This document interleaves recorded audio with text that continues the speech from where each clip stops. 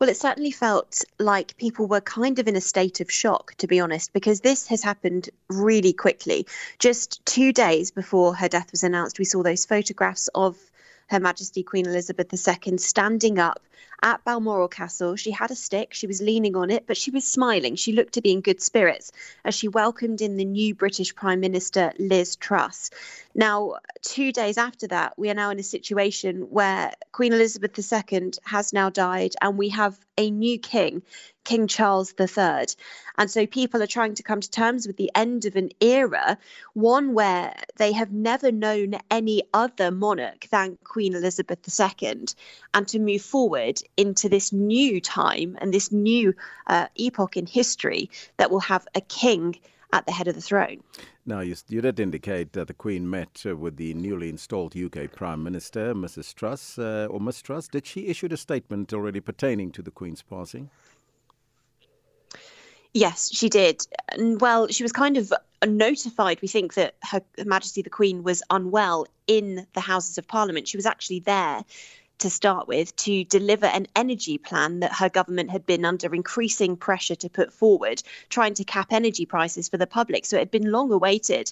And then we saw this kind of shuffling within the House of Parliament as this note was passed along the front benches of both the Conservative and the Labour parties. And then their respective leaders, Liz Truss, of course, the Conservative Party leader and Prime Minister, and then Sir Keir Starmer, the Labour Party leader, both seemed to look to leave the chamber, and then they issued a statement saying that they were offering their support to the royal family at this time, and their wishes were with the Queen. Then, obviously, a few hours later, we got this notification from Buckingham Palace that, in fact, Queen Elizabeth II had died. And then Liz Truss made a statement outside Downing Street, basically paying tribute to the Queen, saying that she had been an inspiration to her, and also giving thanks for the lifelong service that Queen Elizabeth II had given. And all the while, the flags are at half-mast around palaces across the United Kingdom and above Downing Street as well. What happens now that the London Bridge is down? Take us through the protocols and the traditions or the plans for the Queen's funeral. Well, currently her body remains in Scotland at Balmoral Castle. That is the estate that she owns there. She enjoys spending time there, and so her body will remain there temporarily. King Charles III and his wife, Camilla, who will be known as Queen Consort, have remained there overnight. So we're now about 5 a.m. here in the United Kingdom. They've remained there overnight. I understand that he and Camilla will now come back to London via train. Now, we will then await the arrival of Queen Elizabeth II's body, also by train, to be transported back to London. If it can't be transported by train, it will be delivered by plane instead. There will then be 10 days of build-up to a state funeral. Her body will be basically placed and lie in wait in state so that people can pass by it, her coffin, and basically pay their respects. That will take place inside a old hall in the Parliament. And then eventually, on the 10th day, this funeral will be held at Westminster Abbey. And dignitaries from around the Commonwealth, around the globe, leaders, presidents, prime ministers, they will all be invited to attend to say their final farewells to Queen Elizabeth II. I thank you so much. Our SABC correspondent Laura Macon-Ishoud in London.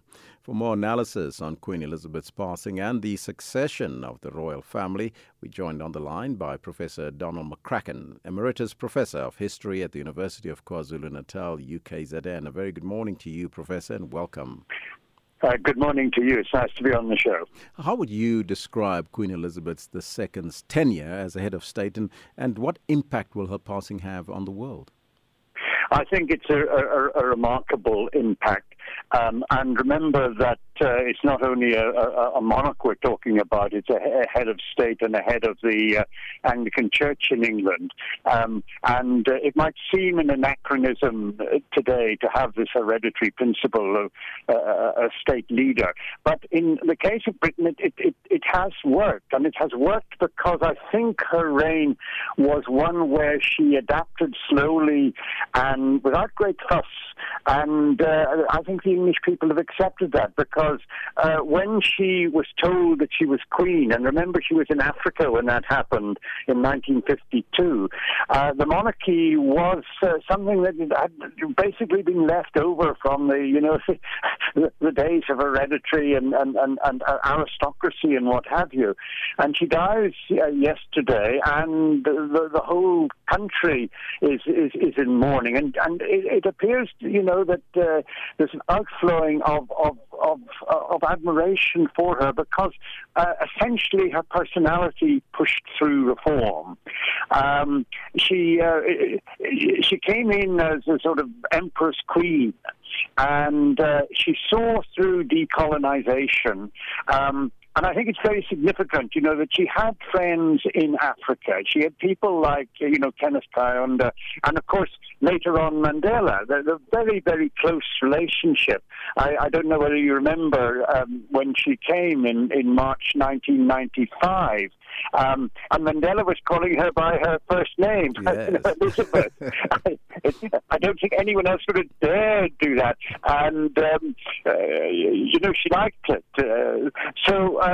She has had this rapport with the continent of Africa, I think, and that then has spilled over into Britain itself, which of course is now a multicultural country. You just look at the new cabinet that's been established, and that says everything about modern Britain, faults so that it may have.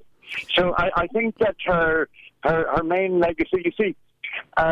Charles I, who was King of England in the 1630s, 1640s, once said that a monarch and a subject were clean different. Well, they are clean different. How could there be anything else? But she has managed to create that monarchy in a modern image, and that is no mean feat.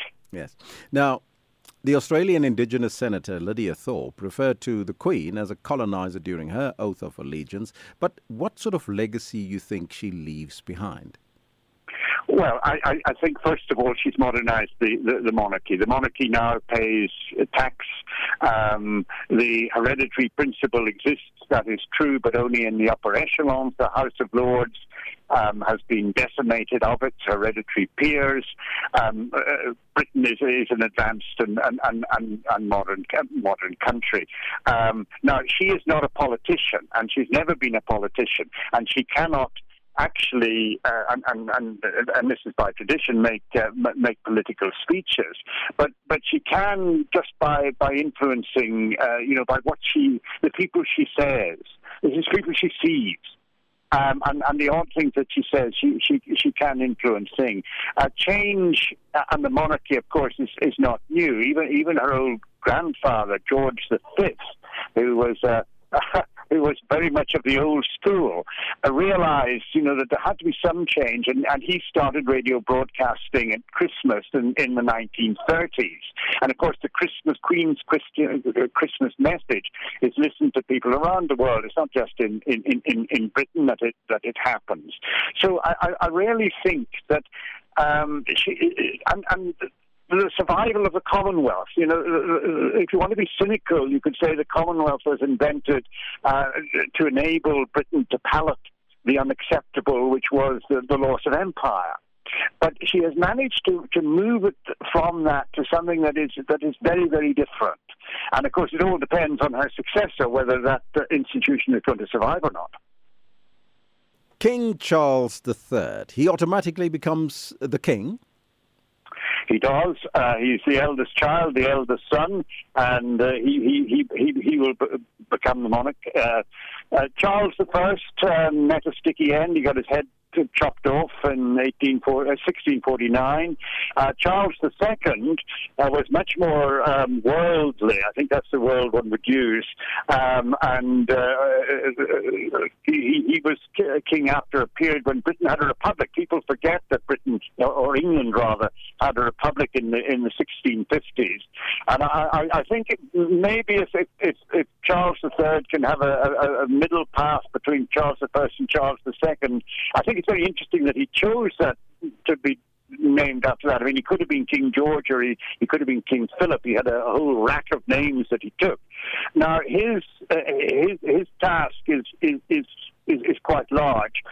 He has to now do things that were put on hold because people didn't want to change because of the aging monarch. He will have a short reign. Inevitably, because he's into his 70s now. He's not going to rule for 70 years like his mother. It's going to be like when Edward VII took over as king in 1902, and he was there until 1910 when he died. And he succeeded. He didn't get on with his mother. One of the things that struck me was the affection yesterday that the then Prince Charles and now Charles III had for the mother, which is not common in the royal family. There's traditionally been a great divide between generations, but it looks as if he bridged that. He has to reform the honour system. It's archaic. You know, you things like Order of the British Empire. Yes. Well, I mean that just cannot survive anymore. There'll probably be financial reforms. Yes. Whether they're going to have all these palaces. You know, you just don't know what's going to happen. The Queen Elizabeth did open some of these palaces, like Buckingham Palace, to the public. Yes.